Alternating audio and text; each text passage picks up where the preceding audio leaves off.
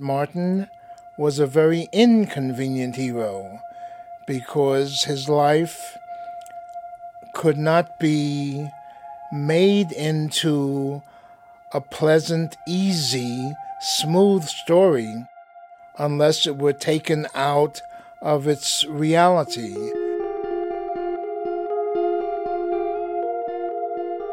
From American Public Media, this is King's Last March. I'm Kate Ellis.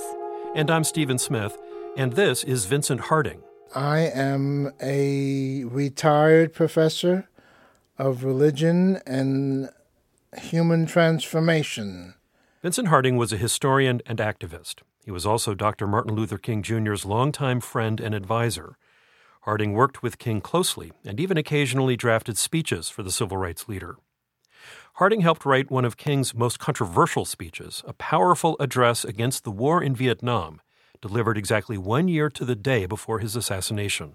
We sat down with Vincent Harding at his home in Denver, Colorado in 2008. Back then, we talked for nearly 2 hours, and you've already heard some of Harding's recollections and insights into the man King was in his final year.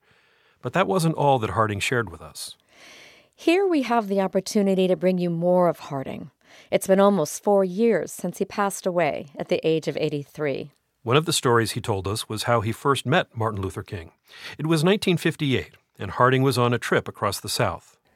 And I was with a group of 5 strange guys who had been involved in developing an interracial church in Chicago, a Mennonite church. And we had decided that we'd like to test out our deep beliefs in the brotherhood that we shared, and said to each other that it's one thing to believe that and to practice that in Chicago, but what if we lived in the South?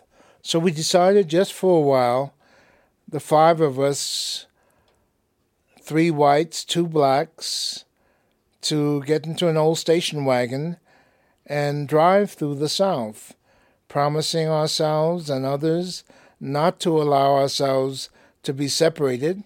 This was 1958 in the South, saying that if we really believed we were brothers, then the laws that unenlightened humans created should not be able to separate us. We decided late, after we got into Montgomery, rather into Alabama, we were driving across the South. It was clear to us that we shouldn't be in that state without trying to see King. And we called. His wife told us that he was in bed recuperating from a stab wound that he'd received in New York City while on a book signing tour. You know, several years ago, I was in New York City autographing the first book that I had written. And while sitting there autographing books, a demented black woman came up. The only question I heard from her was, "Are you Martin Luther King?" And I was looking down writing, and I said, "Yes." The next minute, I felt something beating on my chest. Before I knew it, I had been stabbed by this demented woman. I was rushed to Harlem Hospital. It was a dark Saturday afternoon. That blade had gone through, and the x-rays revealed that the tip of the blade was on the edge of my aorta, the main artery. And once that's punctured, you're drowned in your own blood. That's the end of you. It came out in the New York Times the next morning that if I had merely sneezed, I would have died. He had come back to Montgomery to rest, to heal. But if we wanted to come by, that would be fine. She would try to see if he would be interested in seeing us. And he was very glad to see us, and he was very welcoming, spent time with us, told us that some of us should come back south. and help in the movement there, since we belonged to one of the peace churches, and as he saw it, would understand what the nonviolent movement was trying to be and do in the South. And so that was my first meeting of Martin King in the fall of 1958. Harding would go on to help King in much of his work. This included drafting some of his most important speeches and advising him in many of his campaigns. I was deeply engaged with King and the movement that he represented and the movement that helped to shape him and me and the movement that he did so much to shape. We knew each other over those years, as I mentioned, after 1958, but especially after my wife and I, Rosemarie, went south from Chicago, where we were living, to participate in the freedom movement.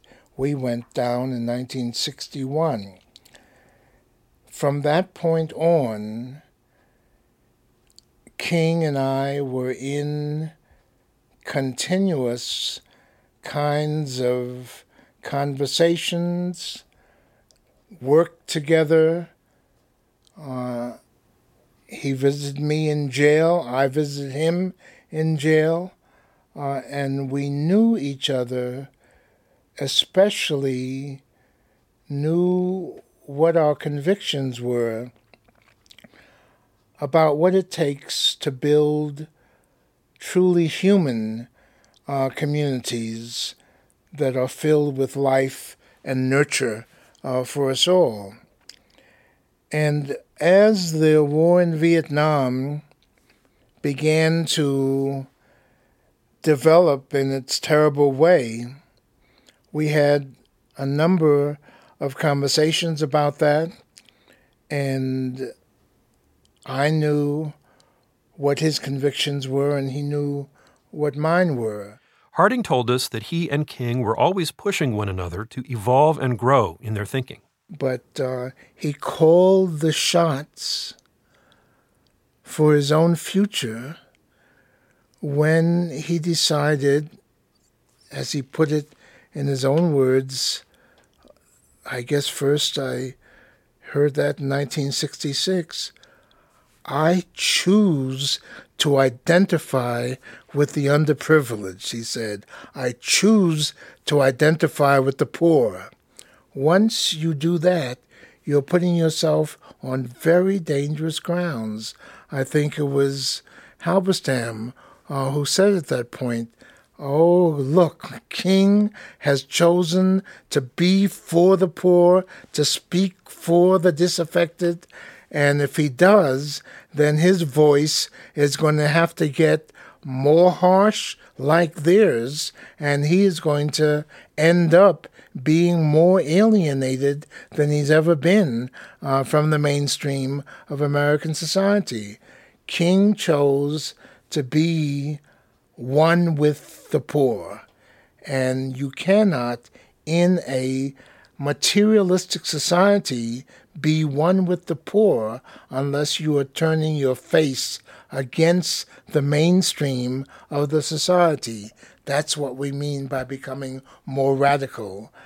To use the terminology at its deepest meaning, that's what it means to go to the root of the problems of the society, that you become someone who Mr. J. Edgar Hoover can call the most dangerous Negro in America. Harding told us that King's public-facing persona of the steady, unwavering leader was just that, his public face. King was constantly wrestling with the big questions facing the movement. When we have an image of King sort of getting up and marching or getting up and leading or making wonderful speeches, we forget that in these last years, he was trying to figure out how do you organize people in such a way that they are willing to take extraordinary risks and try paths that have not been tried before in this country. He clearly saw the possibility that Gandhi-like mass civil disobedience, as you said, might be one way of opening up the energies of the people and one way of shutting down the constant oppressive action of the government. So how you do this, that was the question. For me, one of the most important things about him was that he was willing to keep wrestling with that all the way to the end. How do we do this? What can we do? He knew there were no easy answers. He knew that young people all over the country were looking for some kind of way to express their anger and their determination and quietly their hope. And what he was feeling was that for better and for worse, much of the responsibility for trying to voice these things, open these things, guide these things, was on him. Maybe he was taking more on than he should have been trying to take on. Maybe we were pushing more on him than we should have pushed on him. Maybe we were stepping back from our own responsibility as citizens, as friends, as members of the movement, from taking on our role in being creative leaders in this situation. But King just took it on, and knew that there was no easy way to find an opportunity for the transformation of this country.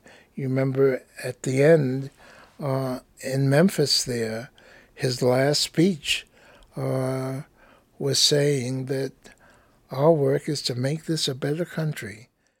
Let us rise up tonight with a greater readiness. Let us stand with a greater determination, and let us move on in these powerful days, these days of challenge, to make America what it ought to be. We have an opportunity to make America a better nation. Just, so simple in some ways. Make this a better nation, he said. That's what our work is. And how to do that became such a hard test.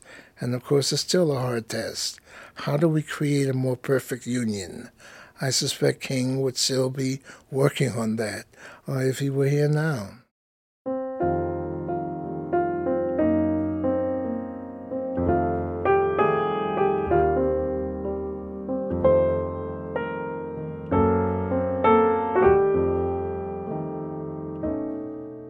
We asked Harding where he was on April 4th, 1968, when Dr. King was assassinated.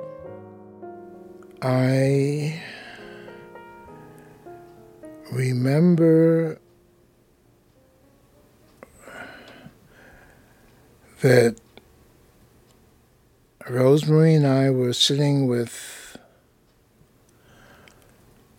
a dear friend in Pasco's restaurant in Atlanta when Mr. Pasco came over to whisper to me that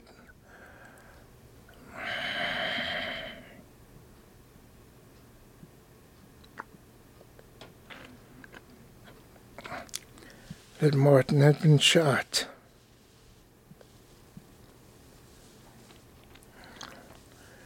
And I remember simply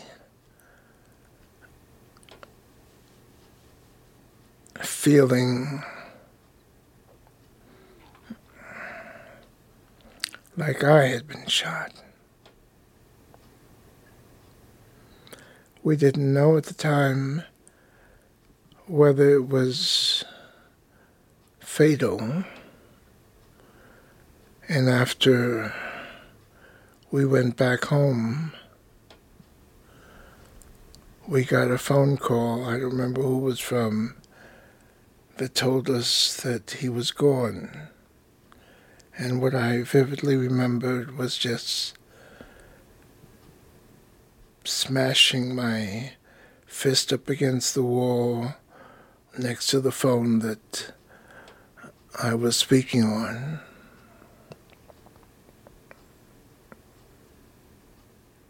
King's death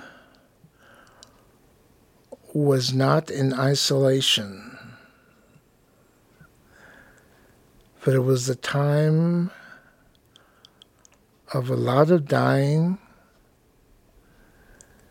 and a lot of undermining of the movement. And a lot of people were clearly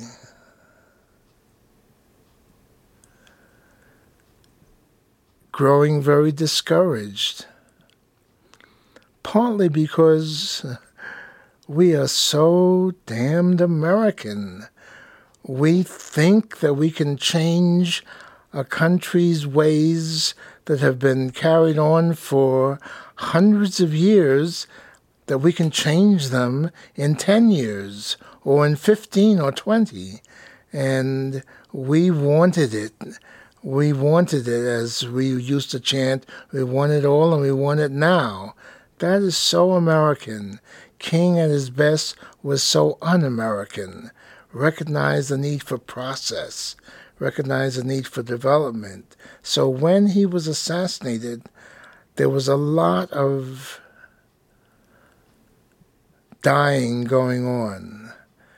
And his assassination was the terrible epitome of that all.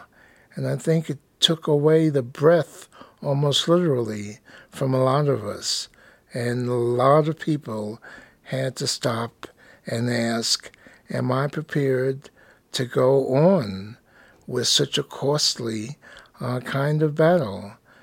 A lot of people felt, is this country worth it? And there was a tremendous amount of disillusionment, a deepening of cynicism, a lot of fantasizing other places as a place for our struggle. But all of that was part of what we had to deal with the assassination, because, of course, the assassination just brought to its highest point, or its lowest point, what the powers that be might be capable of doing to those who brought deep and radical challenges to the status quo. And I think lots of people were frightened. We were afraid of what that death meant in terms of our own lives and what we were called upon to be and to do.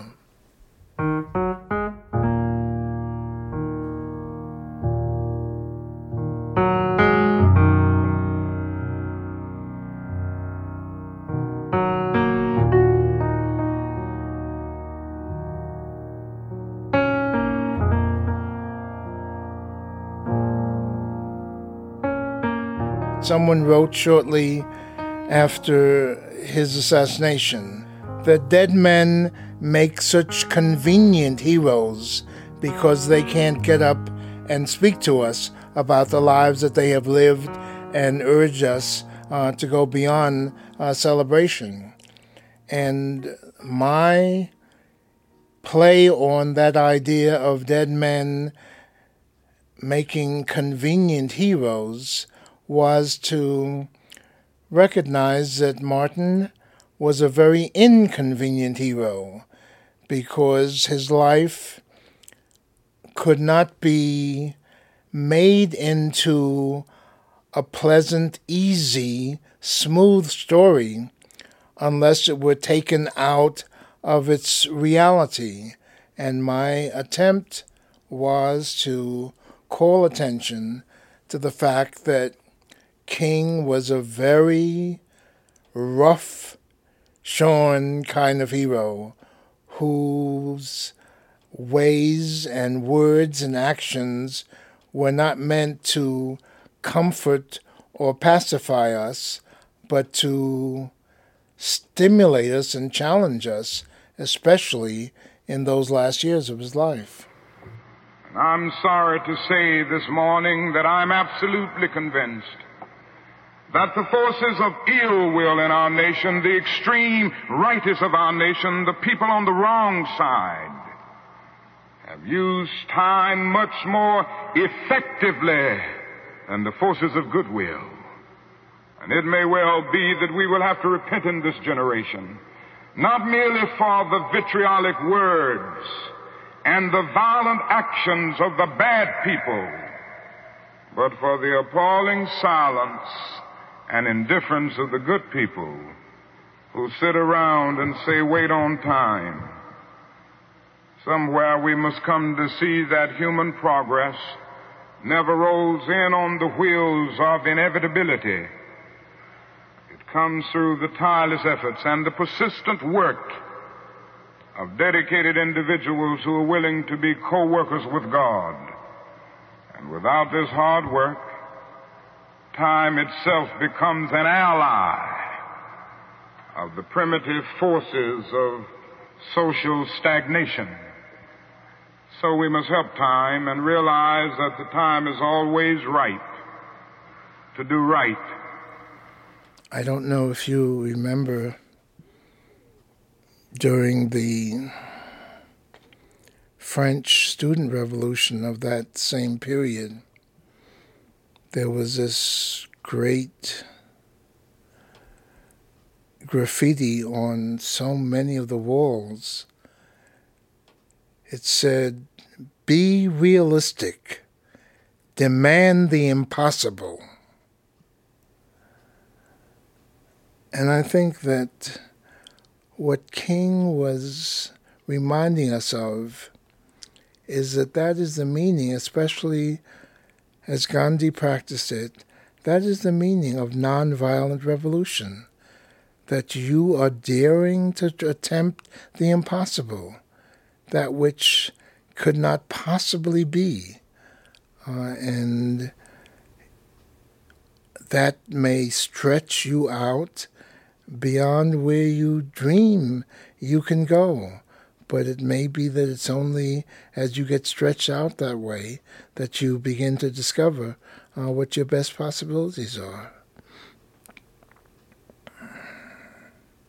So yes, it may have been beyond the capacities, but those are beyond the capacities as they existed then. I think that at his best he was trying to say, stretch out and let's see if there are capacities we haven't discovered yet.